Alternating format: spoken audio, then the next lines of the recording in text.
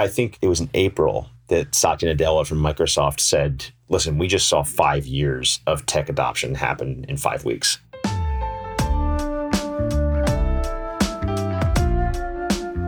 And this was all going to happen. It's all happening faster. That's what we're seeing. When March hit, we just saw basically a year get pulled forward in our story of how we're growing the business. I know personally at Coffee Hit, we saw a nearly 100% increase in sales to people at home. A lot of businesses will ask me, will this continue? And I don't think it'll continue at the rates we saw at the beginning, but it will level off at a higher level. Really, consumers to convert and to actually purchase a machine, they need to have not only a functional excuse to purchase, but it also has to be an emotional excuse to purchase. Hi, welcome to Fifth Wave Podcast. I'm Jeffrey Young, Editor-in-Chief of coffee business magazine Fifth Wave.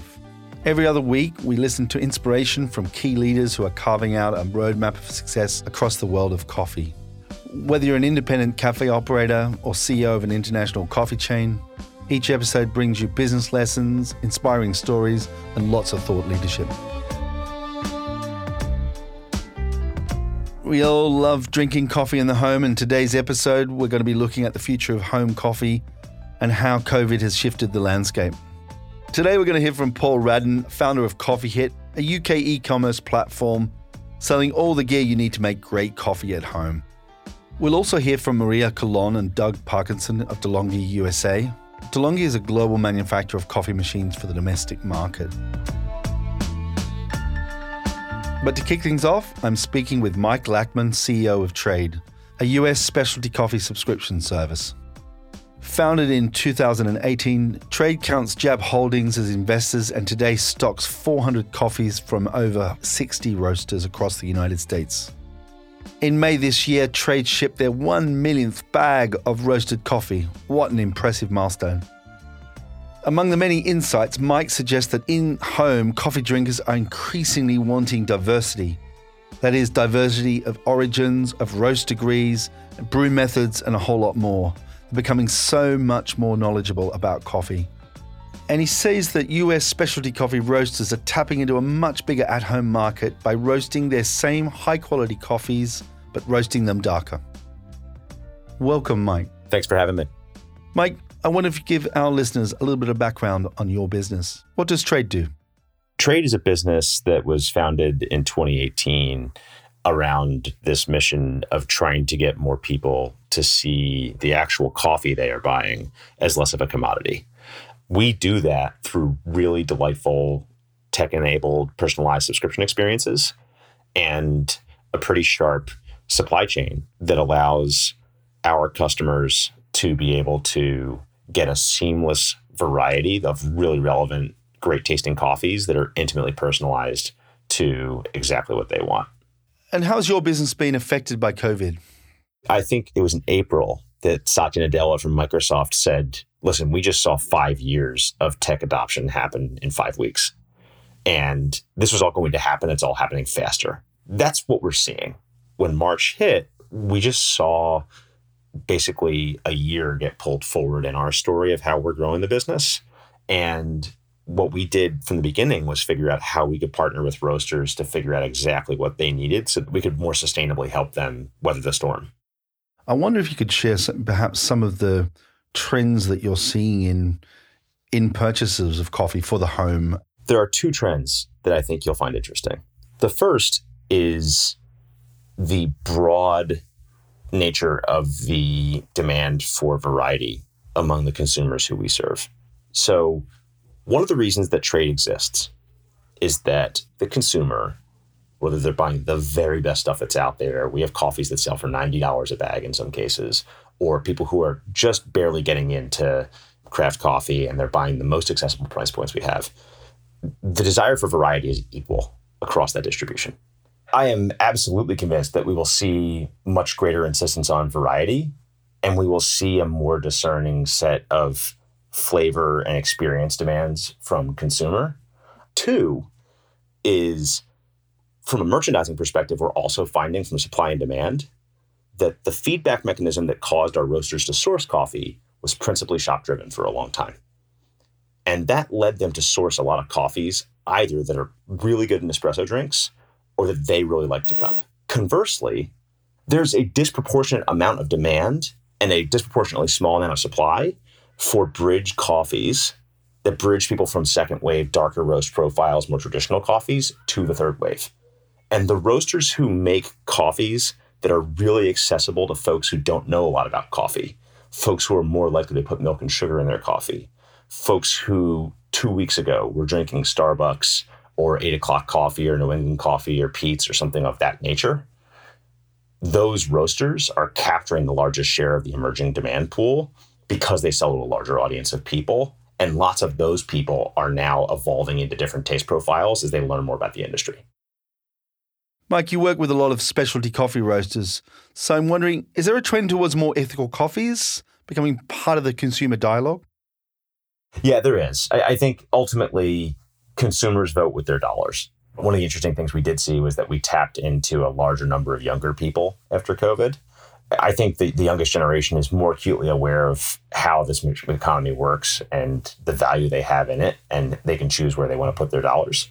People want to take actions in their politics and their buying decisions that are going to leave the world in a better place than they found it, because I don't think that people see that as a guarantee or a foregone conclusion anymore.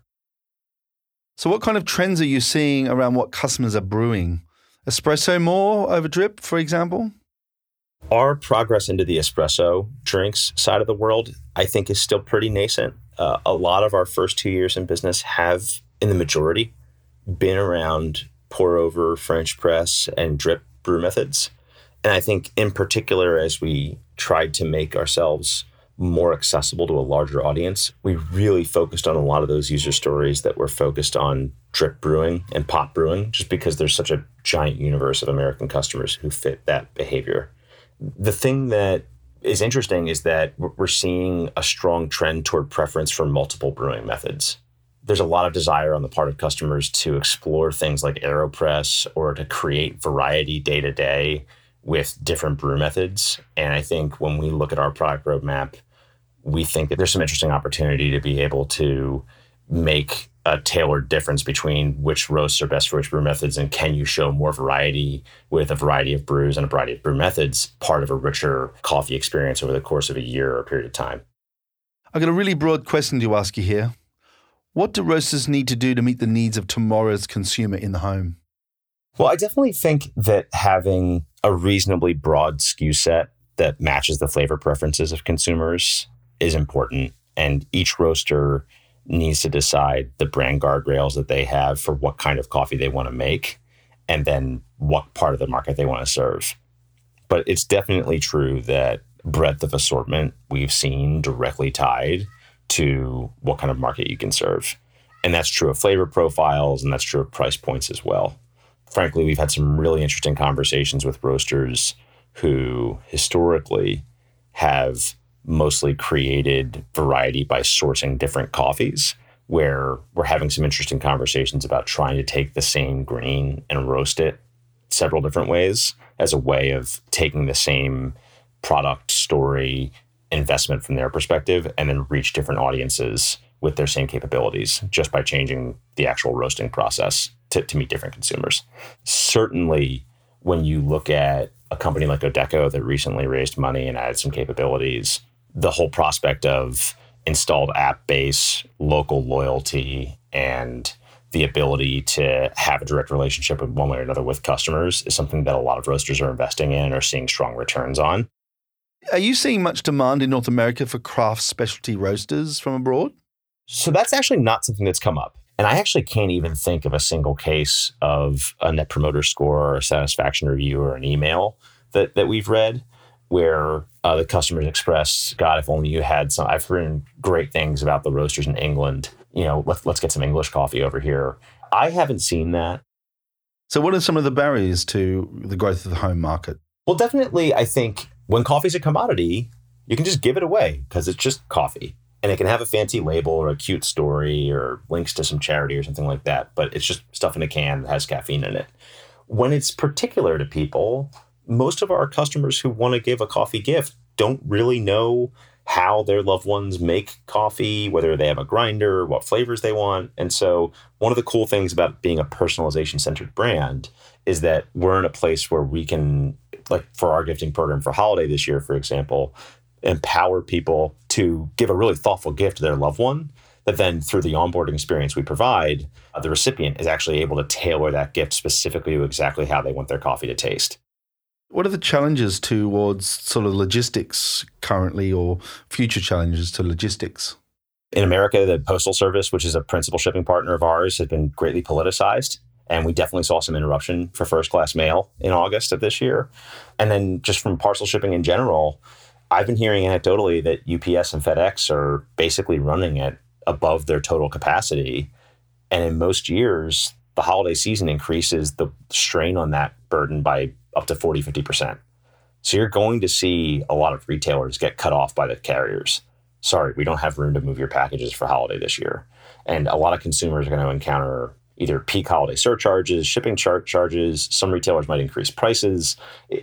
There's a lot of unprecedented stuff that's going to happen in e-commerce writ large this holiday season. Mike, thanks so much for sharing your powerful insights today with us at Fifth Wave. Thank you very much for having me.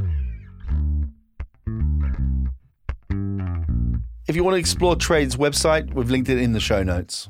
Next up, we're exploring the domestic coffee machine market with DeLonghi USA. We're going to be speaking with Maria Colon, Head of Marketing and Customer Experience, and Doug Parkinson, the Coffee Category Manager. DeLonghi makes drip coffee machines, pod capsule brewers, as well as automatic and manual espresso machines. Maria and Doug tell us that North American consumers are increasingly embarking on the coffee quality journey. They're exploring different flavors and definitely deepening their knowledge of coffee. Increasingly, they see a small but very fast-growing segment of consumers who are getting very particular about their coffee.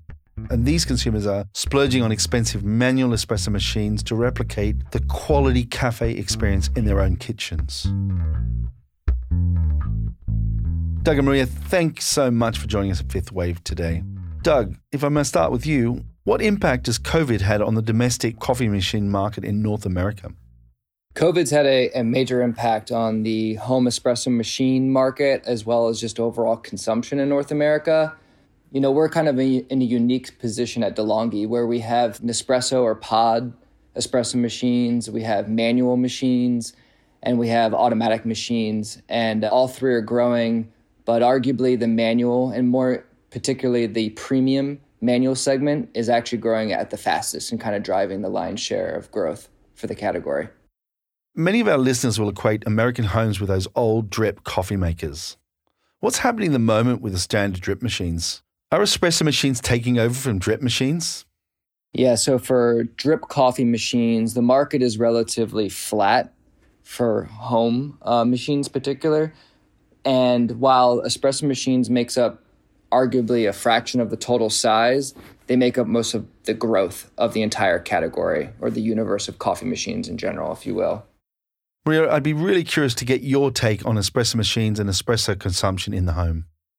I think the last few months, we have definitely seen a surge in just overall desire to be a little bit more educated and learn a little bit more about espresso-based drinks.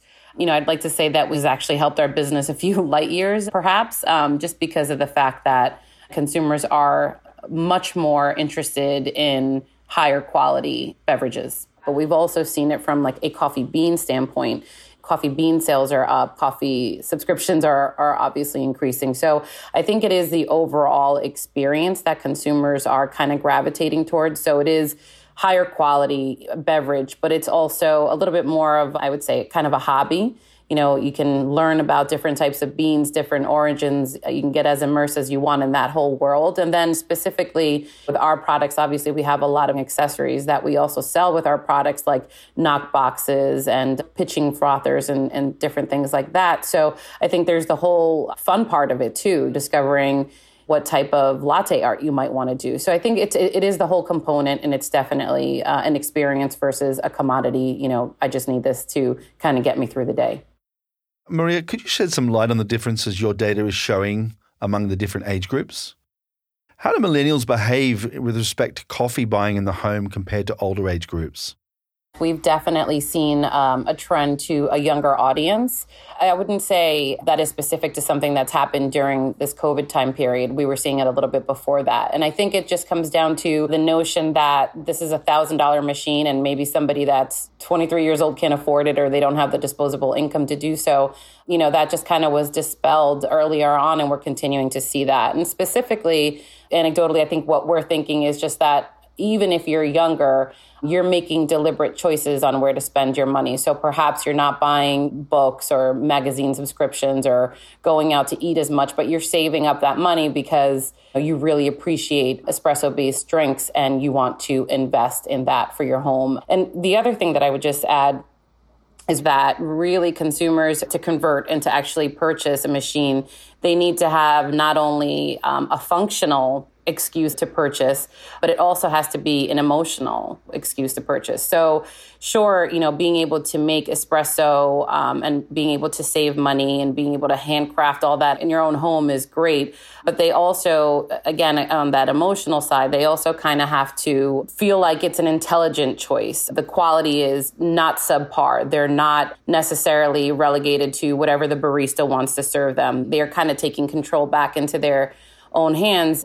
I think at the end of the day, it's not just about the features that the machine has, but it's also about how it makes you feel, what you're able to do, and what you're able to kind of reward yourself with. What sort of product innovations can we expect to see for the home coffee market? I think what the future holds is a much more developed market in North America and a greater appreciation for quality and replicating quality in the home. And what I mean by that is it starts at the coffee bean, first and foremost, and knowledge around origins, location, altitudes. And then people are realizing the enhanced experience in the home starts with the coffee bean, and you need a grinder to kick off the whole quality experience in home. So that's one major thing.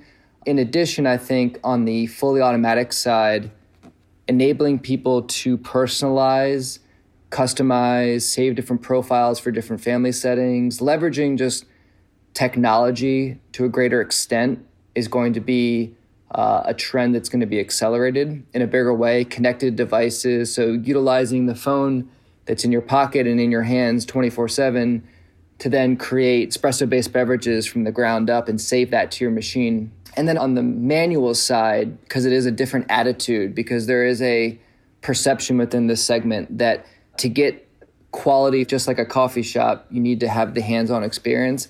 I think the knowledge is going to continue to skyrocket, and very specific features are going to become even more important to that segment as they become more knowledgeable. And you're talking about very granular, specific things too, like just even the filter baskets that are used. There's a whole segment of people that are very passionate about very specific things. They are looking to have home machines carry over some of those specifications from what they may see out of home. So when it comes to espresso brewing, they're looking at the actual filter baskets, whether they're pressurized or non-pressurized, and which is very interesting because it's very particular, it's very specific. And so it obviously entails having a tremendous amount of knowledge on the category overall. So are we expecting to see the at-home market growing at the same rate for many years to come? Or is this just a sort of an impact from COVID? I can say that the market has been growing at double digits, and that's not going to subside anytime soon. If anything, it will be accelerated, because when it's all said and done, in North America, espresso machines, the household penetration is very small. It's less than 15%. So there's a lot of runway, and I think this whole situation has just accelerated the development of the category.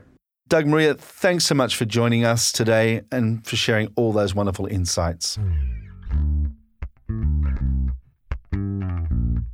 Okay, we're finishing up this episode by speaking with Paul Radden, who's the CEO and founder of Coffee Hit. Coffee Hit is a UK-based e-commerce platform selling coffee equipment to cafes and also for the home coffee enthusiast. And because home coffee enthusiasts tend to purchase their equipment online, Paul explores how roasters and even cafes should navigate e-commerce. Paul explains when to build distribution partnerships and in what circumstances manufacturers should sell on Amazon. Paul, thank you for joining us here at Fifth Wave. I'd love to start with your journey. What's your story and what's the genesis of Coffee Hit? So I guess 2008, I started as a mobile coffee van, essentially, and I'd go around to business parks trying to sell specialty coffee to metal workers and factory workers. It was a tough sell, but once they had a taste of the coffee, they really enjoyed it and would come back for more. But what I would do is when I wanted great barista gear, I would end up importing it from Australia or the US, and it was increasingly getting more inexpensive. So 4 years after that business started, I sold it and set up Coffee Hit with an idea to bring in good quality barista tools to the UK market. When I first started it was a bit of a risk because I didn't know how big the at-home coffee market was. And certainly on the cafe front, as what I would see as specialty cafe in an Australian style, there really was only Flat White. But I went with a backpack up to Flat White full of product and met with Cameron there. And he sat me down, he said, right, show me what you've got. And I laid out everything on the table, some milk pitchers, some tampers. He just sat there and said, right, I'll have 10 of that, 10 of this, I'll have 5 of this and 12 of those. And I thought, I've got the right product here and this is the perfect customer. And then whenever I saw a new cafe opening, I would get my backpack full of the product they ordered, take it up there personally, meet the owner. And that's sort of how we grew the business, working from my kitchen table. I'm also really curious to know how COVID has affected your business. You saw people taking up sort of baking, knitting, gardening, and included in that was people making coffee. I know personally at Coffee Hit, we saw a nearly 100% increase in sales to people at home, coffee brewers, grinders, that sort of thing. A lot of businesses will ask me, will this continue? And I don't think it'll continue at the rates we saw at the beginning, but it will level off at a higher level as more people have now sort of got into that routine of making coffee at home. There will be an element of people that think, oh, this is too hard. I'm going to go back to getting all my coffee at the cafe. So then the other side is I've spoke to a lot of coffee shops and local roasters, and it's like, well, how do I take advantage of this increased coffee consumption at home when I'm a coffee shop or I'm a roaster? And obviously you need to be online to do that. I mean, gone are the days where you could just set up a website, throw some product up and it would sell. So we need to think about where your customers are and where they're looking. And obviously they're looking on their phones. So I would focus a lot on Facebook, be posting 2 to 3 times a day, join the local business association. They will be posting, at least 5 times a day, and some of them will be promoting your business. You do need a website, but people are coming to your website not to buy AeroPress or V60s. They're coming to your website to see what hours you're open, what you're offering in terms of food and drink, and possibly can I book a table? What are the restrictions around COVID? So that needs to be front and center of your website, and not trying to sell products that you have on the shelf, but the service and product you're offering in the shop. What about Amazon? Is Amazon an opportunity or is Amazon a risk for e-commerce in coffee? It's both. It's a risk, but it's an opportunity. And you've got to play by Amazon's rules. I mean, I've dealt with Amazon for over 10 years and I see so many people, they buy a bunch of AeroPresses, they throw them into Amazon and they just look at the unit sold and go, this is amazing. But once you actually analyze what your profit is, you'd be surprised that you actually could be making a loss on that. So whenever I'm on Amazon, I always know that they're going to take between 20 and 25% of the total sale. So once you factor in that, and if you're only buying in small volumes, there's not a lot of profit left. So you need to know the rules around Amazon and how to play that. But it does present an opportunity. If you have a unique product and if you're a roaster, then obviously your coffee is unique. It allows you a platform to advertise and promote that coffee. But you've got to remember that you're competing against the world, really. So it can be fraught with danger.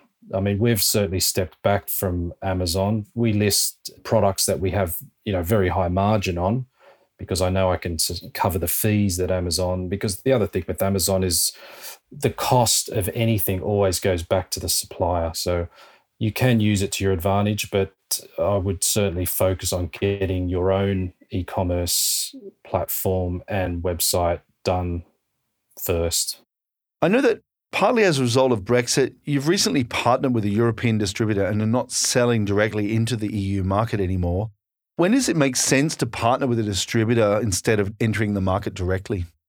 Say I wanted to sell products into Greece, for example. Well, the hurdles I have is I don't speak the language, I don't know the culture, and I don't know how business is really transacted there. So I can either spend a whole lot of money in trying to learn that and make mistakes and, eventually getting it right, or I can partner with a fantastic guy who knows all that, will look after my product, and I can hit the ground running.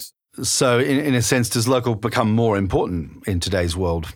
Local will become more important in the current situation we're in. It's customers really spend more online. They want to have that reassurance that there is support at the end of a phone, someone who understands the product that they have, the issue they're having, and can help them very quickly. And if you are going to sell online, that's really what differentiates you, is your customer service. The product is almost secondary. It's the customer service you provide for that product that will stand that product apart. And when I first started out, when someone wanted to return something, I took it personally. I thought, what's wrong with the product? I thought, I like this product. Why don't they like it? But you've got to just understand that it may not be for them. And if you give them a really nice return process, they'll be 100% be back, and they'll tell other people. And as an entrepreneur, what would you have done differently in your business? With all the knowledge of today, what would you have wanted to have learned earlier or have applied earlier to your business? I would have learned more about the financials of running a business. When I first started, I had no idea what a P&L was, a balance sheet. And really for the first 3-4 years, someone asked me what my margin was. I didn't really know what they were talking about. So if I look back, the biggest piece of advice I can say to someone is learn the financials. And the other piece of advice is don't take on debt. Debt will hang over a business. It'll hang over you personally. It's like a noose around the business and your neck. It's tempting to start to take on debt, and probably halfway through our growth cycle, I took on debt and I regretted it the whole time. When we paid that off, it was so liberating. And now we don't have any debt in the business. If you're debt-free now and you went into COVID, you're ahead of every other business because they still have that debt that needs servicing. So learn the financials, learn everything about your product, its landed cost, and never undersell your product. That's the other thing, is a lot of people will cheapen their product by offering it at a lower price. Know what your margins are and stick to them. Paul, amazing. Thanks for your time today. Thanks for joining Fifth Wave. Pleasure, Jeffrey.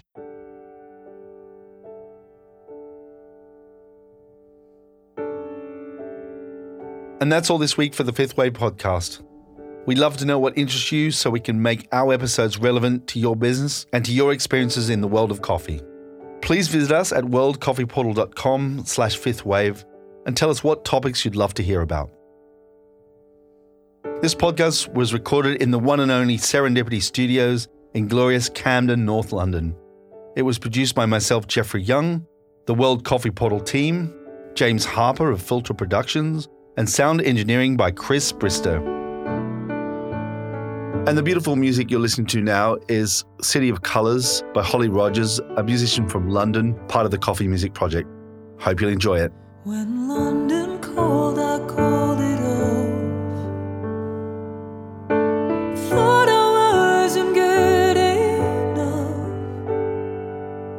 for this city of colours, city of love, and all the beautiful people on the sides of the bus. But with my headphones on, I listen in as Ralph's guitar begins to sing, and he asks how it is that I could ever be lonely in this place where so many have it much worse than me. And the people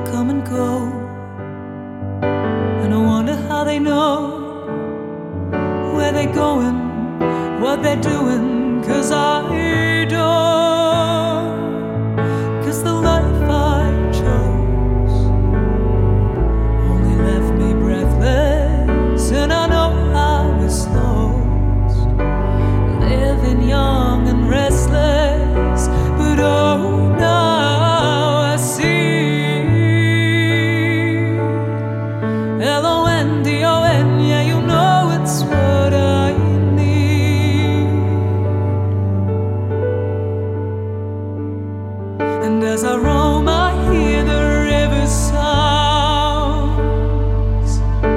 She sings softly, she sings proud. Oh, and this Waterloo sunset's fine tonight. Yeah, there's glory in my new hometown, alright.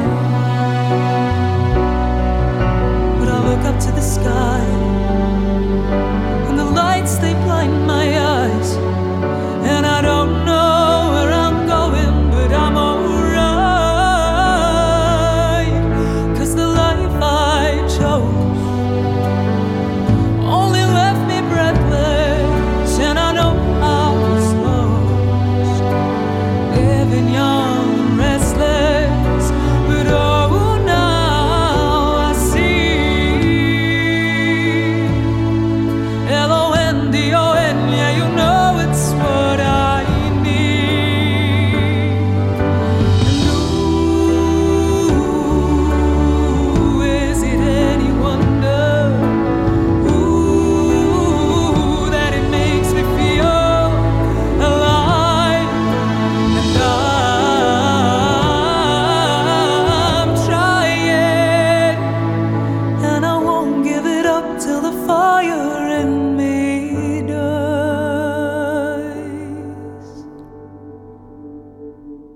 'Cause the life I chose only left me breathless, and I know I was lost, living young